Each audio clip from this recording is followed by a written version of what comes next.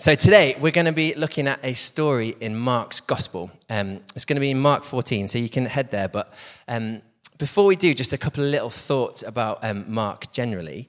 There's four Gospels, there's four different accounts of Jesus' life, and there's lots of similarities between them, also lots of differences. And they also have their own kind of unique takes on expressing the story of Jesus. And one of the ways that Mark has been described in the past is as the documentary gospel. And what it means by that is it's pretty much straight down the line. It's a documentary of Jesus. It's just showing you who he is, what he was about. And we even see that right from the very first verse of the gospel. It just says, this is the story of Jesus Christ, the Son of God. Right from the outset, Mark's saying, everything you're about to read, it's all about introducing you to this guy, Jesus, who's the Messiah and is the Son of God.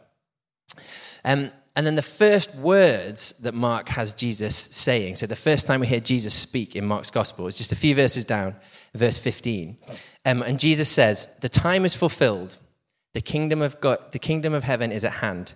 Repent and believe in the gospel. So everything else in the gospel, I think we need to view back through this lens. Firstly, it's introducing us to Jesus. It's showing us why he is the Messiah. And that's what the word Christ means. It means Messiah. It's not his surname. Why is the Son of God? And secondly, we're seeing taught and modeled and described and displayed what it looks like that the kingdom of heaven, the kingdom of God, is at hand. And it's interesting that Jesus tells us because of this, because it's here, we're to do two things. We're to repent, which means literally we were going in one direction, we're going to turn around, change our minds, and go the other way. So there's basically a big shift coming, and that's going to look like behavior, it's going to look like practices and values, it's going to look like what we understand about God and the world, everything. And he also says, believe in the good news, believe in the gospel. And now, gospel is one of those words, if you've been kicking around church for a while, it's a bit of a freebie. If you say gospel with anything, it makes it great. We're just doing this gospel thing, and because we just understand gospel as this concept of that's a great thing. I wonder what we actually think we mean when we say gospel. Is it just, I'm going to go to heaven when I die? Because quite often, the way we talk about it, we focused on that personal, I said yes to Jesus, and now I'm going to be sorted in the afterlife. Now, that is amazing, and that is the wonderful message of Christianity, that we will spend eternity with Jesus. But the gospel is so much more than that as well, so much more. Actually, there's a whole entire life in the kingdom for you to experience now, right now. Like actually, the game has completely changed, and it doesn't wait until after you die. It's right now. But also, it's about more than just you. If the fact that the kingdom of God is at hand means that we're to believe in the gospel, for me that shows that actually the gospel is about more than just me sorting myself out or me helping you sort yourself out. Actually, there is a completely different way that God has planned the world to look. And that actually, as the kingdom of heaven is at hand, as the kingdom is extended, what that process is the world looking more and more and more like God always intended it to. It's not okay for us to have a mentality of we're just trying to get out of here alive. We're just trying to do the best that we can and try and take as many people with us. No, I think what it means for us to be about extending the kingdom is being about making the world look more like God always intended, making it look more like heaven. And so I think that's important as we journey through Mark and just generally, but particularly in this gospel, because what the writer is wanting us to do is view everything back through that lens. So how is this bit, how is this story, how is this bit of teaching helping me to understand what it looks like for me to just like Jesus did, model the kingdom and show people that there is a different way. There is an alternative reality to what we see in front of us, and it's the kingdom of heaven. So I just want you to hold on to that. So going to Mark 14, we're going to be looking at the story of Jesus being anointed by the woman at Bethany. Now, it's a famous story, which is great, but I also believe it's a critical story. And there's a couple of reasons why. Firstly, the emphasis that Jesus himself puts on the story, which we'll look at in a minute. But secondly, Mark, the writer, when he's physically describing this story, he uses a particular literary technique, and it's called a chiasm. And these come in loads of different forms, but in its simplest form, a chiasm is like a sandwich. So you've got two bits of bread either side of a filling. The two bits of bread are kind of the sort of staple, and they look similar to each other. But it's the filling bit in the middle that's the different bit, and that's the bit that the writer wants to draw our attention to, because that's the bit we care about. So we see it in Mark 14. The first two verses, they're all about the chief priests starting to plot against Jesus. Then we get the story of Bethany, and then it jumps straight back in verse 10 and it says, and then Judas Iscariot went off and put in motion the betrayal. That wasn't a mistake. That wasn't Mark getting distracted, being like, oh, I'm writing about one thing, oh, quick over here, and then back over there. It was deliberate, because he wanted us to see and highlight the filling in the sandwich. So without further ado, let's have a look inside the lunchbox and see what Mark has packed for us today. So, Jesus anointed at Bethany, verse 3. And while he was at Bethany, in the house of Simon the leper, as he was reclining at the table, a woman came in with an alabaster flask of ointment of pure nard, very costly. And she broke the flask and poured it over his head. There were some who said to themselves indignantly, why was the ointment wasted like that? For this ointment could have been sold for more than 300 denarii and given to the poor. And they scolded her. But Jesus said, leave her alone. Why do you trouble her? She has done a beautiful thing to me. For you always have the poor with you, and whenever you want, you can do good for them. But you will not always have me. She has done what she could. She has anointed my body beforehand for burial. And truly, I say to you, wherever the gospel is proclaimed in the whole world, what she has done will be told in memory of her. Wherever the gospel is proclaimed in the whole world, what she has done will be proclaimed in memory of her. That is an outrageous statement. And it's remarkable that actually Jesus' response to this woman's actions is more than anything else he experienced in his 3 years on earth or even before that. He says, this is the thing that when the gospel is preached, when the good news about me is told around the world, this is a thing that will be remembered throughout time. It's crazy. It's amazing. And it seems like there's obviously a reason why Jesus has chosen this thing. So obviously what he's talking about is the woman's worship of him. And it's this beautiful, symbolic, heartfelt, worshipful act. But it's also a massive waste. A massive waste. And oh my gosh, how much do we hate waste, right? We hate waste. You know, wasted time, wasted opportunities, wasted talent, wasted resources. It just grates in a certain way. And I think it's because it leaves us with the question of what could have been. Oh, if only that hadn't happened, what could have been? You know, it happens all over the place, but you think about when you hear stories of supermarkets who throw away perfectly good food, we just think, oh, what could have been with that? Or, you know, you hear stories of bureaucracy wasting millions of pounds, or just stuff that, that could have been used so much better. And for me, I think of Steven Gerrard slipping over and watching the title disappear with him, and I was just like, what could have been? It's all right, this is the year. It's coming back. But in all seriousness, waste is offensive to us. It is really offensive. Even things like the thought of a wasted youth, it can haunt us, and it can lead us to make choices and do things that we otherwise wouldn't have done. I think as well, waste can often make us feel like we're being cheated, that someone else or something else is winning at our expense. That in this great, you know, interaction of life, in the deal of life, we're coming out on the losing side, and that hates us, that offends us, doesn't it? Because we want to make sure we're on top.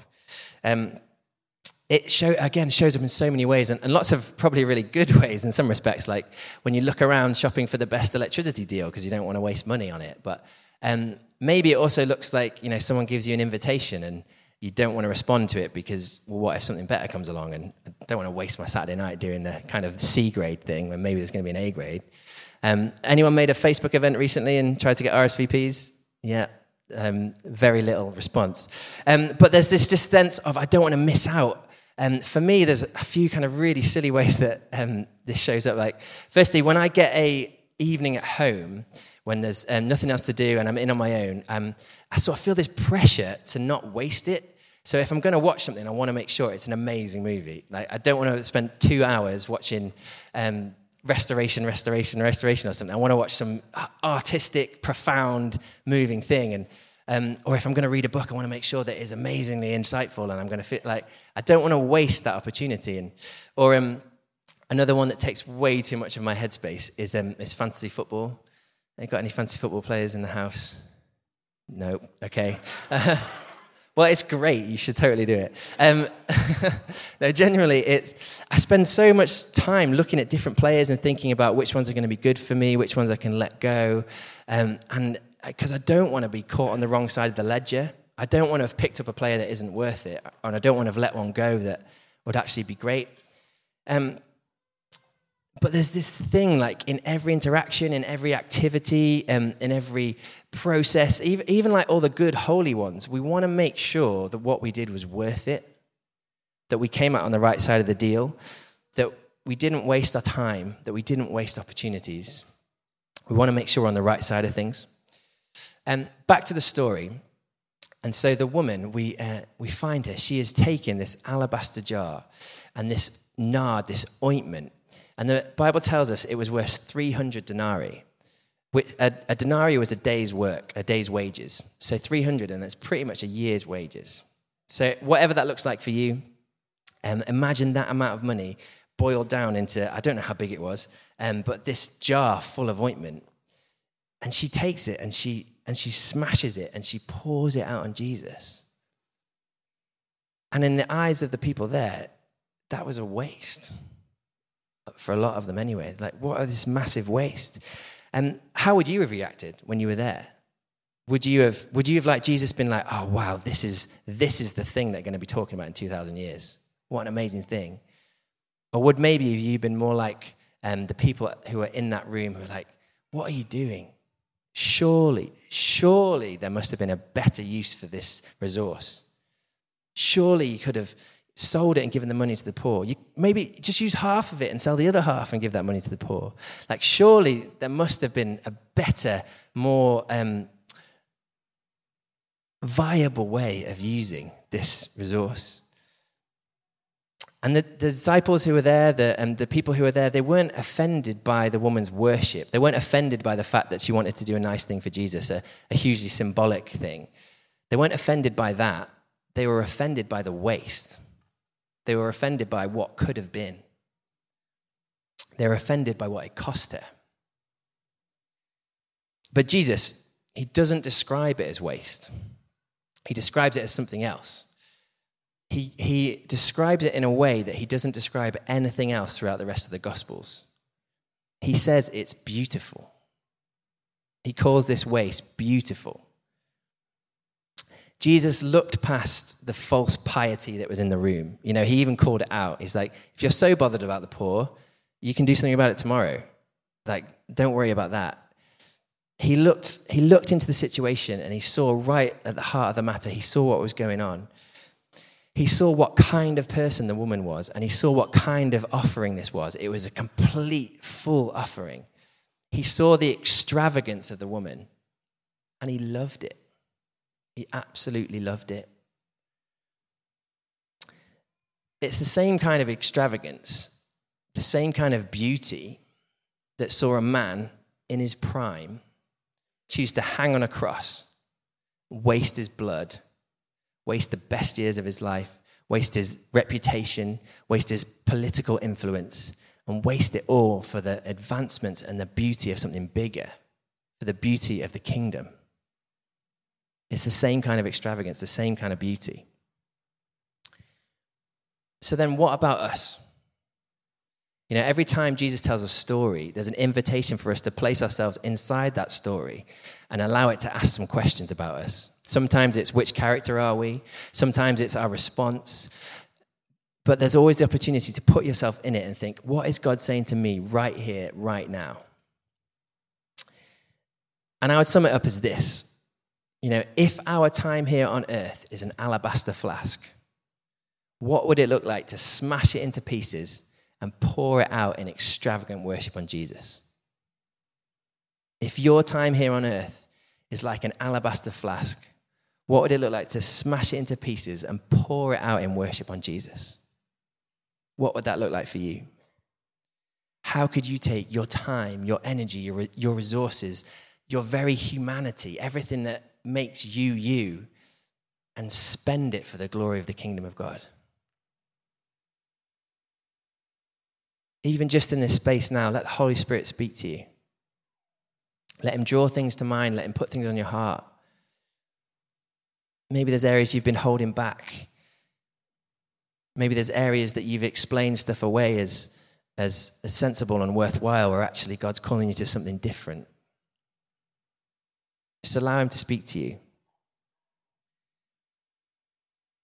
Maybe it is something as obvious as worship. Actually, the glory and the honor that you bring to Jesus, whether it's in settings like this or throughout the week in your normal life. Maybe it's that. Maybe actually God's saying, what would it look like for you to extravagantly worship me, just like this woman did? And if that's you, I say, don't be like the disciples who tried to explain away why she should do something different. But just go for it. Take your opportunity and bless Jesus, whatever that looks like. Maybe it's something around just faith and Christianity generally. Perhaps you've been floating around the church, maybe dipping your toe in the water a little bit, coming along, kind of checking things out, but just holding yourself back. And maybe actually now is the time just to dive in head first. Maybe you grew up in the church. Perhaps you've grown up around a family faith. But actually now is the time for you to take hold of things and be like, you know what? I'm going to go for this. All or nothing, ride or die. I'm going after Jesus, everything. Maybe there's stuff God's been speaking to you about. Maybe there's dreams and visions. Maybe there's causes he's put on your heart. Maybe there's projects. Maybe there's things that he's been whispering to you that he's asking you to step into. And you just know that it's going to take absolutely everything. You know that you can't do it half-hearted. And I'd say to that, if you could stand in front of the woman who broke the jar and ask her if she regretted it, what do you think she'd say? I think she'd say, I'd do it again 1,000 times over. Maybe actually it's something a little more nuanced or a little more immediate. Something like the very thought of you sitting down still for 30 minutes and not doing anything feels like a cardinal sin. Feels like the most extravagant way you could spend your time. Maybe actually your worship is to rest. Knowing that actually there's still going to be stuff for you to do afterwards, whether you do that thing now or not. There's always going to be things for you to do. But actually maybe your extravagant worship is to stand still in a spinning world and be like, no, there's something that's more valuable than everything else that's buzzing around right now. I could go on, but what I'm trying to say, I think, is summed up by this guy called Johannes Hartl, who I'd recommend you checking him out. But when he's talking about this passage in Mark 14, he says, we need to stop asking questions that say, was it really necessary? And we need to start asking questions, was it beautiful? Was it beautiful? There's a book I read a few years ago called The Grapes of Wrath, or Wrath, depending where you're from. I say Wrath. It's by a guy called John Steinbeck. And he talks about a family in Oklahoma who have been forced off their land. They're a farming family, and they're forced off their land because basically they're not producing enough crops. And so the banks repossess the land. They send in people with tractors and machinery and higher tech, higher performance equipment to replace them. And the traditional sort of farming culture starts to die away. And as Steinbeck's reflecting on this and the difference between the people who live and work the land versus the guy who just rolls in and does a shift on it, he writes this passage, which I think is really interesting. But when the motor of a tractor stops, it is as dead as the ore it came from. The heat goes out of it like the living heat that leaves a corpse. Then the corrugated iron doors are closed and the tractor man drives home to town, perhaps 20 miles away. And he need not come back for weeks or months, for the tractor is dead. And this is easy and efficient. So easy that the wonder goes out of the work, and so efficient that the wonder goes out of the land and the working of it. And with the wonder, the deep understanding and the relation. And in the tractor man, there grows the contempt that comes only to a stranger who has little understanding and no relation. Now, obviously, this isn't scripture, but it spoke to me. And the thing that I felt like God saying was there's a difference here between a way of life and a means to an end. And the difference is all about productivity. Actually, if productivity, what comes out, the bottom line, if that is your highest goal, then the thing that's going to get you there is efficiency. Like actually, efficiency becomes king because it's all about the bottom line. Now, maybe this is just me, and I hope it is, but I read this and I felt like God challenged me around my worship. Like actually, how often can our worship be similar to that guy who, rather than these family that live and breathe and work the land, actually lives in a different place, rolls into town a couple of times a week, does a shift for a couple of hours, does what he needs to do, gets what he needs, disappears back and carries on with his normal life. Sometimes worship, I think we get to that place. We think, I'll just roll up at church, I'll go to City Group, I'll do my thing, tick my box, and I'll get what I need to do, and I'll do what Jesus asked me to do, tick the box, done, back to the rest of my life. And it's easy and it's efficient. And you know what? It kind of works for a bit. Just like the new farming techniques really worked for a bit, until eventually the land was dead. They rinsed it so hard they couldn't do it anymore. And similarly, if we get into that space where we just come from a different place and rock up in worship, and we just keep doing that, we actually, the contempt that Steinbeck talks about with the tractor man, we start to get that contempt. We start to be like, oh, I don't like this song. Oh, I like the songs they did a couple of years ago. Oh, that kind of attitude starts to creep in. Whereas actually, if we have this way of life, like that actually when I come on a Sunday, it's just an overflow of every other hour from the rest of the week. That's when there's a connection, there's an understanding, there's a relation, and that sort of deadness and contemptness that Steinbeck was itching at, that's not there anymore. And I think, coming back to Mark 14, I think that's a big question because how much more is our society today driven by productivity, driven by efficiency, driven by outcome, what we can get, what we can perform, what we can do, all those kind of things? How much more is our society like that today? And what I think this story that Jesus tells us to remember does is it cuts right through it. And it gets us to question, are we the kind of people that are more driven by efficiency or extravagance? Are we more driven by efficiency or extravagance? I've put verses up on the slide, and do you know what? I wish I hadn't done, because they're not. It's not a dichotomy. Just because you're extravagant, it doesn't mean you can't be efficient. But I think what I feel like God's saying to us this morning is that we need to be a people who are more characterized by extravagance than we are by efficiency, because that's what I see in this passage. I see a woman who is extravagant. And that's what I see in the life of Jesus. I see a man who was in heaven enjoying the fullness of relationship in the Trinity. Philippians 2 tells us that he did not seek that as something to use for his own good, but he laid it down, came to earth, was born in a stable, lived as a man, endured everything that every man goes through, was humbled on a cross for the sin of the entire world, so that ultimately he could be raised again. That was extravagant. That was beautiful. That was inefficient, really. Surely God could have done that a different way. But that's who he is. That's what he's like. I see it in parables. You know, when we read about the rich farmer who hoards his grain but then loses life overnight, and Jesus says, what's the point? Or in the merchant who sells everything to buy the pearl of great price because he recognizes its value. Look back in the Old Testament and you see it in the great structures of the temples that took years and years and years to build, and every little centimeter was directed by the Lord, and it was the most lavish, extravagant expression of his presence on earth.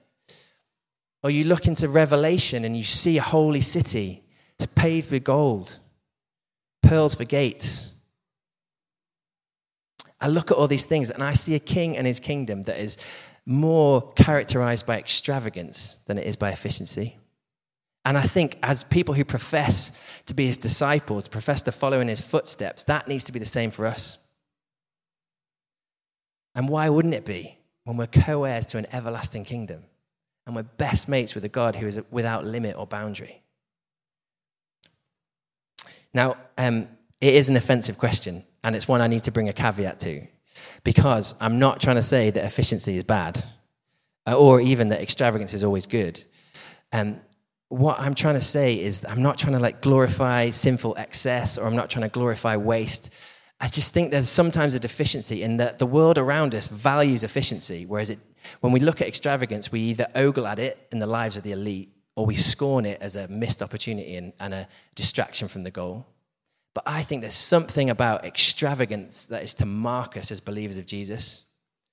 Just like the extravagance of the worship of the woman in that story was something that Jesus told us we needed to hold on to. And I think it's because, coming back to what I said at the start, it's about the kingdom. It's about actually, Jesus came to usher in a completely new world order. Yes, that means different for us individually, but it means actually he's reordering the world to make it look more like he always intended. And he chooses us to be part of it. And one of the ways that we do that is by standing in contrast to the rest of the world. You know, Christianity is not a social norm. It's a radical alternative. It's not a social norm. It's a radical alternative. And just like here in Mark 14, we have the chiasm and we have this story peeking out. We have, I read a commentary that describes it as like a diamond sitting on a black cloth. It's standing out. It's the Nutella in the sandwich. The same way that Jesus calls us to be salt and light, we're here to represent a different king, a different kingdom. You know, when I read the story of Jesus walking into the locked door of the disciples, I don't imagine an ethereal ghost that just kind of drifted through the walls. I imagine someone who is more real than the wood, because there is a kingdom that is more real than the flesh and blood that we see before us. And actually, we're called to be part of extending that. And that looks like so many different things. But one of the ways that I think it looks like is extravagance. Whether that is selling up everything, moving to the mission field, or whether that's putting a few extra pounds in when you go for curry because it's embarrassing when it's short. It looks like so many different things. But I think it's about more than us just like doing Christianity well. Actually, it's prophetic, it's subversive. What we're doing is reordering the world around us and showing that there is a different way. So that's what I want to leave you with. I want to leave you with the charge that extravagance is a kingdom thing. And it is because Jesus is so worth it. He is so worth it. You come back to Mark 1, verse 1. This is the story of Jesus, the Son of God. This is the documentary about Jesus. That's the same for your life. Your life is the documentary about Jesus and you as his follower. And he is worth it all. He's worth absolutely everything. You know that famous hymn, "When I survey the wondrous cross," were the whole realm of nature mine, that were an offering far too small. Love so amazing, so divine, demands my soul, my life, my all. Not just what's easy, not just what's efficient, not just what I can get away with. How much do you need, God? But everything, because he's so worth it. And when we do that, when we pour out that extravagant worship on Jesus, it is like the fragrance of that nard that drifts down centuries later and we're still smelling it. That's why I think extravagance is so key.